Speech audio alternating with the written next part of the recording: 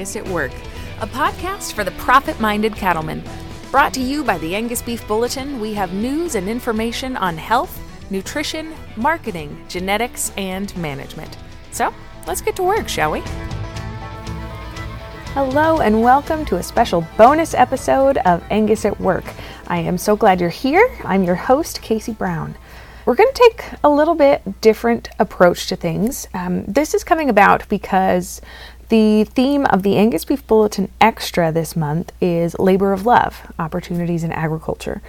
So it's a really cool way to hear about different opportunities in agriculture. I get to talk to some really interesting people in a ton of different career choices that, one, I didn't know were possible growing up, and maybe you or young cattlemen didn't either. So I wanted to put these together, one, to show that there's no one correct path to an opportunity in agriculture, and two, that there are a lot of really cool opportunities out there. So this is kind of reminiscent of my very favorite show, Golden Girls, in which they used to do some recap episodes. So this episode today is going to be cuts of previous episodes you may have heard before, but just the parts when people talk about their backgrounds in the beef industry and how they got to their current position.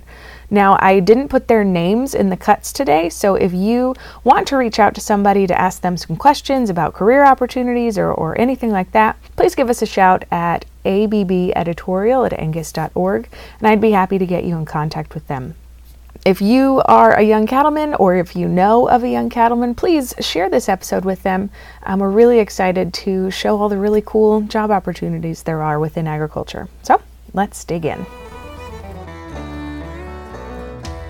So I grew up on a farm in south central Kansas, southwest Wichita. Grew up raising Simmentals, so we've made the conversion. They're all black. They're all crossed with Angus now. So I moved home about 4 years ago to take over my family's commercial Sim Angus operation. We do just enough seed stock, flushing cows, stuff like that to run up a pretty decent bill, but not a huge one. But we're primarily a Sim Angus cow-calf operation now. So got a 5-year-old and a 18-month-old at home. So I do too. my 5-year-old is desperate to start showing cattle, which is exciting and terrifying all at the same time. Mm-hmm. Is your 5-year-old a boy or a girl? Boy. Yep. All 5-year-old's a boy and 18-month-old girl. That's exactly like mine. She's 18 months going on 18 years. She's a little adult for her little body. How did you decide to specialize in nutrition? Tell me about your interest and kind of how that started. It's kind of a funny story. I don't know that I'm not sure what it says about me, but I was in college and I had a cousin who's a good friend of mine, and he was in extension, and I thought that was really cool that he got to, give people recommendations and make suggestions and stuff. And then about that same time, K-State came out with some research, and it was feeding commodities to cheapen up rations and all that sort of stuff, and we adopted that some stuff, and I was like, well, that sounds kind of cool. I wouldn't mind being one of those people that gets to tell people how they can do things better, cheaper, be more profitable, all that stuff. And so I saw my cousin doing that stuff as a county extension agent, and I thought that was really cool. And I went and spent a day with him, and we didn't do anything with cattle that day. We were checking on worms and apple trees, and I was like, whoa, I better rethink this because I'm not interested in worms and apple trees and stuff like that. So I did a little research. I was like, I need to specialize a little bit. So I got a master's degree, and I got my master's degree, and I was like, that's pretty cool. I really like this. And so then I went ahead and I was like, I really enjoyed that. So I decided I wanted to get a PhD in it. So once I'd gone down that rabbit hole about as far as I could with a PhD, then I was time to go to work and start paying off student loans. There we go. It is amazing how many career options there are within ag. You can grow up on a farm and still be involved with cattle, but there's so many options out there. Yep. That's pretty cool. Yeah, everybody gives me a hard time because my hobby and my job are almost completely overlapping. So you're like, you talk about cattle all the time. What do you do for fun? I'm like, cattle. Yeah. We'll go to a cattle show or a cattle sale. That's fun. Hey, it just means that you made the right choice, right? Sure. I grew up on a small farm in central Illinois, crops and livestock both, and was really passionate about ag, also really into horses my entire childhood. I actually went to the University of Wyoming. I was obsessed with the mountains, so I went west for college there, and then I married someone from Wyoming who was from an ag background as well, and stayed in Wyoming, now live in Colorado, and I have worked on some ranches in both of those states as well. But my professional career, I've worked for the State Department of Ag in Wyoming, the USDA Forest Service, and then in remote automation prior to joining Agoro Carbon Alliance. I've been in the some level of the beef industry for about 45 years now. A lot of years in the commodity risk management side of the business. Have been in the packing sector a couple times. I've been with Rabobank for the past 10 years, and then prior to Rabobank, I was the market director with the Texas Cattle Feeders Association. Cool. Did you grow up on a ranch, or how'd you get interested? I grew up on a wheat farm and stocker cow-calf and stocker program in central Oklahoma. All right. What made you interested in econ and risk management? Well, I started off as I left the farm as a cattle buyer. Okay. And through the cattle buying side of it, I got involved with deliveries against the CME contract and became more and more interested in the appeal of the futures market. So that's kind of what dragged me that way. I got out of grad school and went to work for CattleFax, and then I had the fortunate thing to be in the seed stock business and ranch for probably the next 30 years. We made a big decision here a couple years ago, and I had the opportunity to come to work for the American Angus Association and work with the Angus Link program. So, well, sure. I grew up on a small beef operation and then got into kind of the beef industry through the meat science world. I went to college and got involved in meat science, and came to South Dakota State University in a professor role back in 2007, and have just kind of continued in that area. But South Dakota's really been a state that, a strong tradition and a lot of diversity in the beef industry. So it's really been a fun experience to work with beef producers and kind of bring that meats perspective to them and a lot of the research and extension and outreach that we do. And Dr. Baker?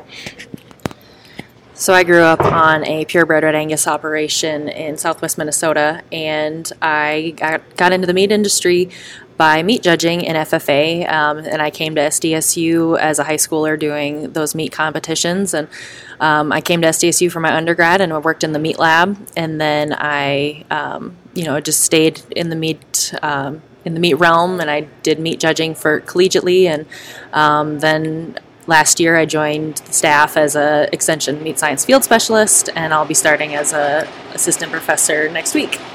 So I grew up in Montana, didn't grow up on a cattle ranch, but spent time working on cow ranches and working for different cattle producers. Ended up going to vet school at Washington State University after attending undergraduate at Montana State.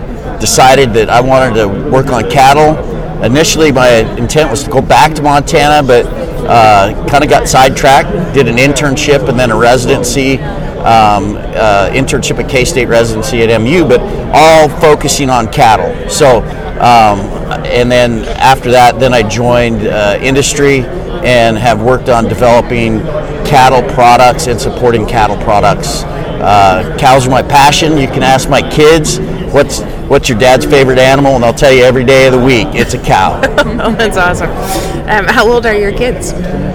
So I've got 6 kids ranging from 30 to 13, so kind of a wide range. At home we just have the 2 youngest daughters, 16 and 13, and then one of the older daughters is back home helping out and looking for a job, just finished her master's degree. Oh wow. Is she also interested in cattle, or? I don't think anybody is near as interested in cattle as I am. She got her master's in psychology, so just maybe to psychoanalyze me. You've always got good practice then, right? That's right. That's right. So I was born and raised in Texas, so I'm a Texas native on a cattle operation. It was I would be considered a fourth generation. Sadly, we end up dispersing, but we still run cattle today, me and my wife, in West Virginia, where she is a third-generation rancher as well. So we run commercial cow-calf operation, few stockers, and so been in the cow business all my life. So what got you started with Corteva? I was with Mississippi State University working on their beef unit at that point in time, and got introduced to them from a friend. And next thing you know, it was back when it was still Dow AgroSciences. I got picked up, went to work for Dow in the range and pasture, being a range and pasture specialist, since that was not only my passion but my background. I have an agronomy degree as well, so all that kind of fit together really well. Worked in the Tennessee, Georgia market for several years, and then just went into a market development specialist position last year. Oh, wow. And so you said you're in West Virginia now. Is your wife from there? She is from there. She won the coin toss. Oh. Yeah, she won the coin toss when it came down to where we're going to live. But we were in Tennessee raising cattle there. Love Tennessee. But like I said, her family has a large cattle operation. She's a veterinarian, and she had an opportunity to buy the veterinary clinic that is in her hometown. Oh, wow. So that was pretty appealing for her, and made a really wise choice to do that. She's got a successful practice there today. Oh, that's wonderful. Listeners, thanks so much for joining us on this special bonus episode. We're so excited to share these creative ways to be part of the agriculture industry. Share with us your labor of love. How did you get to your position? Was it a straight shot or did it take some curves? We'd love to hear from you. Let us know at abbeditorial@angus.org or comment on our Facebook page or our Twitter account. We would love to talk with you on either of those. If you are not subscribed to our Angus Beef Bulletin or Angus Beef Bulletin Extra, check out the resources to do so in our show notes. As always, we would love it if you would rate this podcast or share this with other profit-minded cattlemen. Thanks for joining us today. This is Angus at Work.